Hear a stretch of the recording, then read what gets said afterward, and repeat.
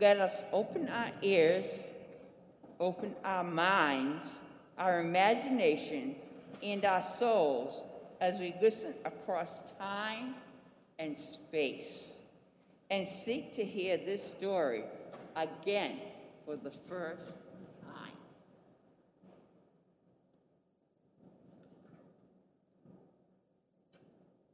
Then the daughters of Zephalad came forward. Zephalad was the son of Hepher, son of Gilead, son of Machir, son of Masaha, son of Joseph, a member of the Manassite clans. The names of the daughters were Malach, Noah, Hoglah, Milcah, and Tizah. They stood before Moses, Eleazar, the priest, the leaders, and all of the congregation at the entrance of the tent of meeting, and they said, "Our father died in the wilderness. He was not among the company of those who gathered themselves together against the Lord in the company of Korah, but died for his own sin, and he had no sons. Why should the name of our father be taken away from this clan? Because we had no sons? Give to us a possession among our father's brothers." Moses brought the case before God. The daughters of Zephalad are right in what they are saying. You should not indeed let them possess an inheritance among their father's brothers and pass the inheritance of their fathers onto them. You shall also say to the Israelites, if a man dies and has no son, then you shall pass his inheritance onto his daughter. And if he has no daughter, then you should give his inheritance to his brothers.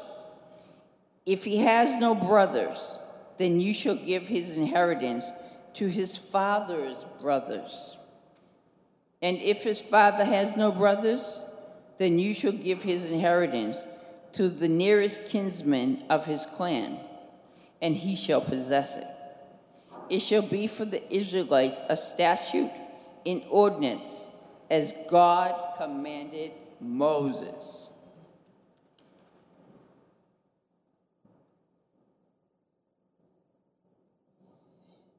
The wisdom of God for the people of God. Thanks be to God.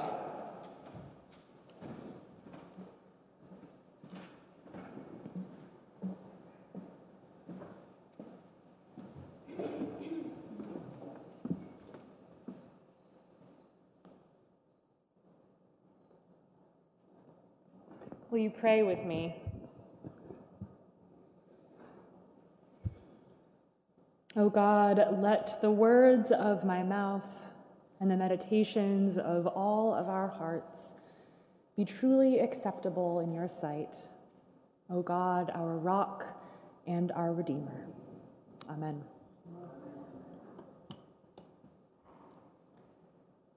So this is not a story in our usual lectionary cycle. So it's probably a new story for most of us in the congregation, unless you have a habit of diving frequently into the book of Numbers. It's a brief but not insignificant anecdote from a larger epic tale. And here's a bit of the context for what's happening when this story takes place.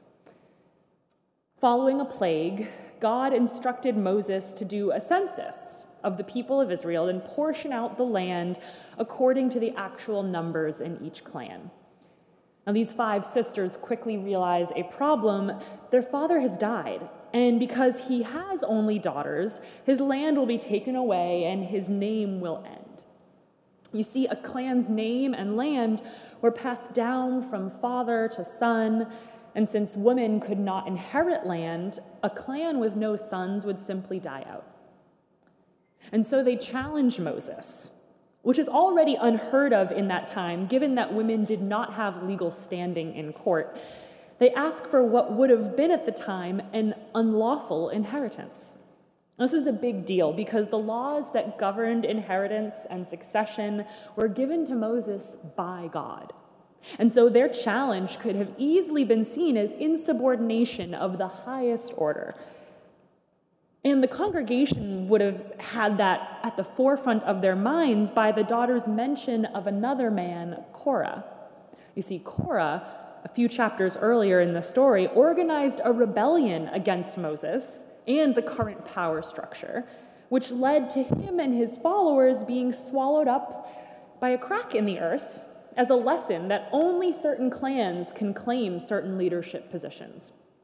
So Zelophehad's daughters knew that they were treading on very thin ice, or thin earth, for that matter. And yet they came before the congregation. They engaged in some collective bargaining, and Moses offers the case up for God to decide. And God, it turns out, validates the daughters' claim and hands down a new law, allowing the daughters to inherit in the absence of sons, and ensuring that Zelophehad's clan name would live on. They successfully renegotiated the contract with God. Now, I'm honestly less interested in Moses' perspective in this story, or even the daughters' perspectives, which would be other sermons entirely, than I am in the perspectives of the rest of the congregation and council that witnessed this exchange. What was going through the congregation's heads witnessing this? Were they moved by the daughter's plea? Were they indifferent? Were they perhaps even put off a little bit?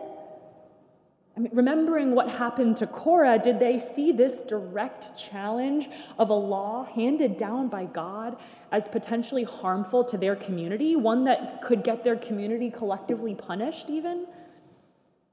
I mean, how many of them might have been thinking, gosh, we've just been through a rebellion and then a plague. It's over now, so can we please just move on and leave the past in the past?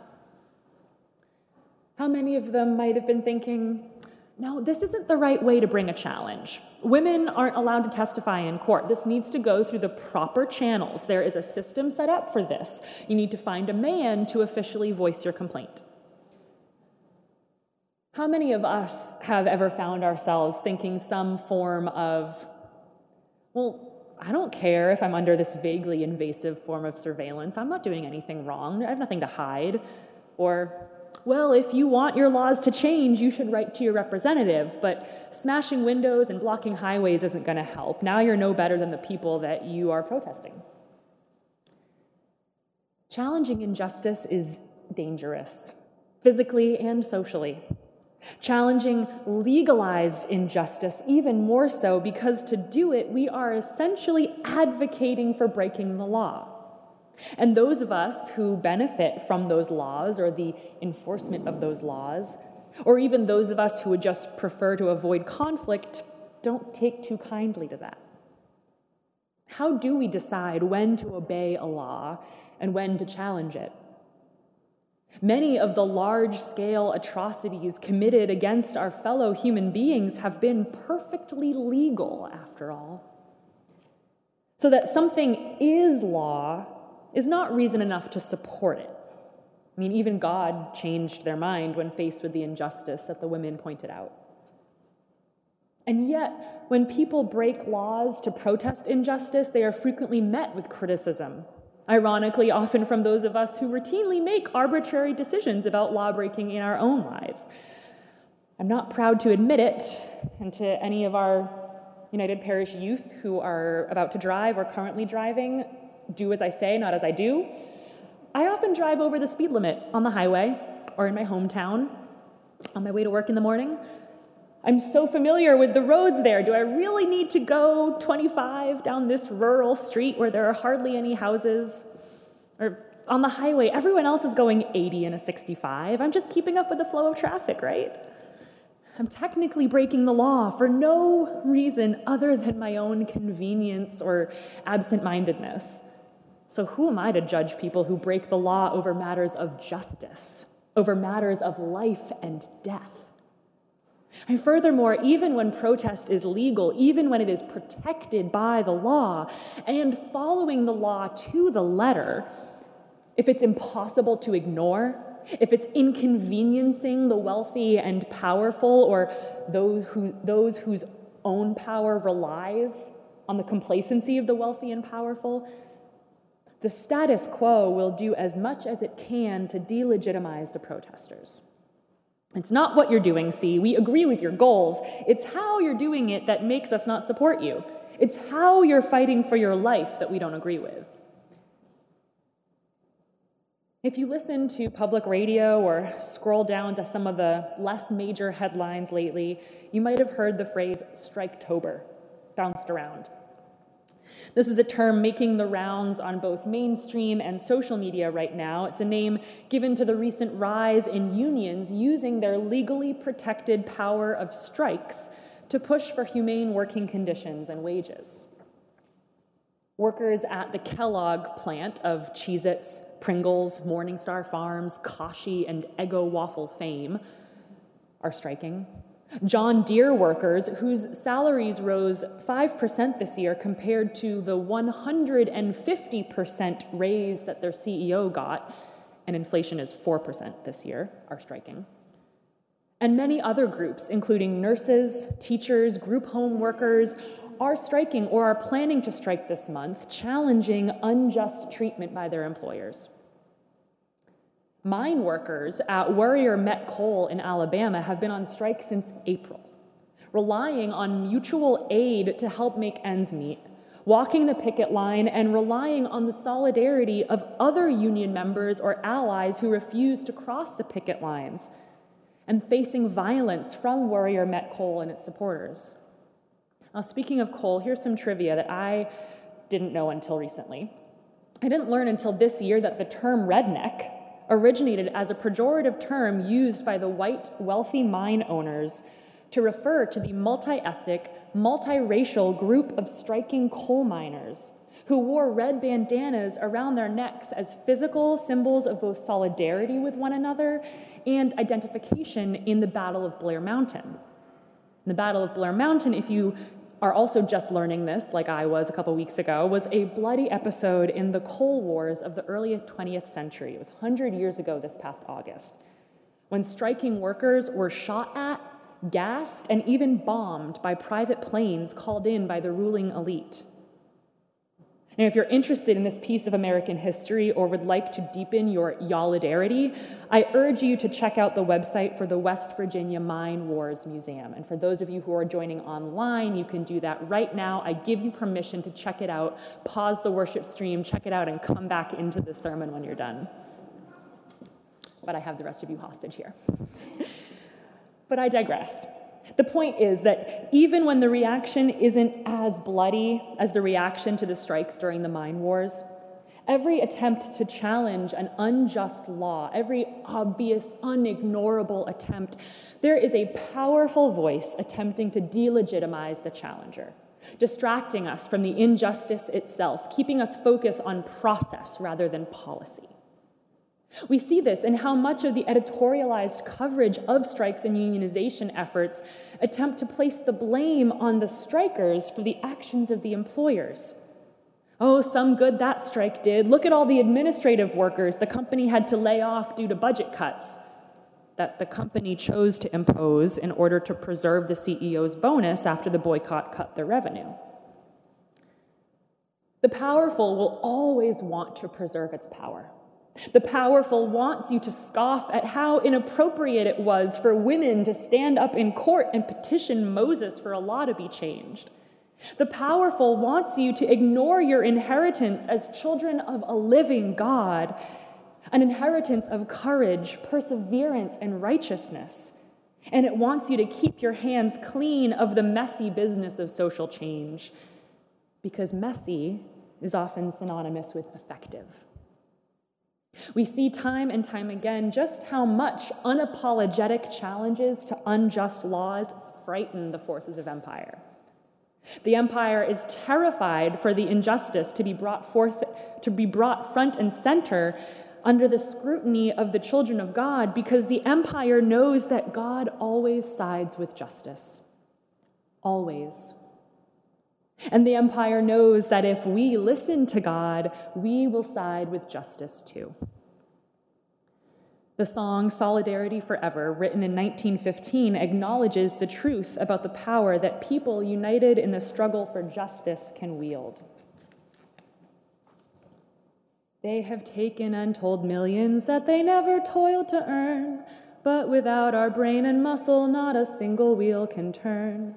We can break their haughty power, gain our freedom when we learn that the union makes us strong. Zelophehad's daughters stood together in solidarity. They stood where they had no business standing, asking for something they had no business asking for because the law was pretty clear. And yet they knew that the law was unjust. And they knew that God cares about justice, about the marginalized and the vulnerable, about community wholeness. And because of their courage and their collective bargaining, the law changed. And that is our inheritance. That is our example. They are our foreparents, and their legacy lives on in us. Children of God, in our hands is placed a power greater than their hoarded gold, greater than the might of armies multiplied 1,000-fold. We can bring to birth a new world from the ashes of the old, for our union makes us strong. Amen.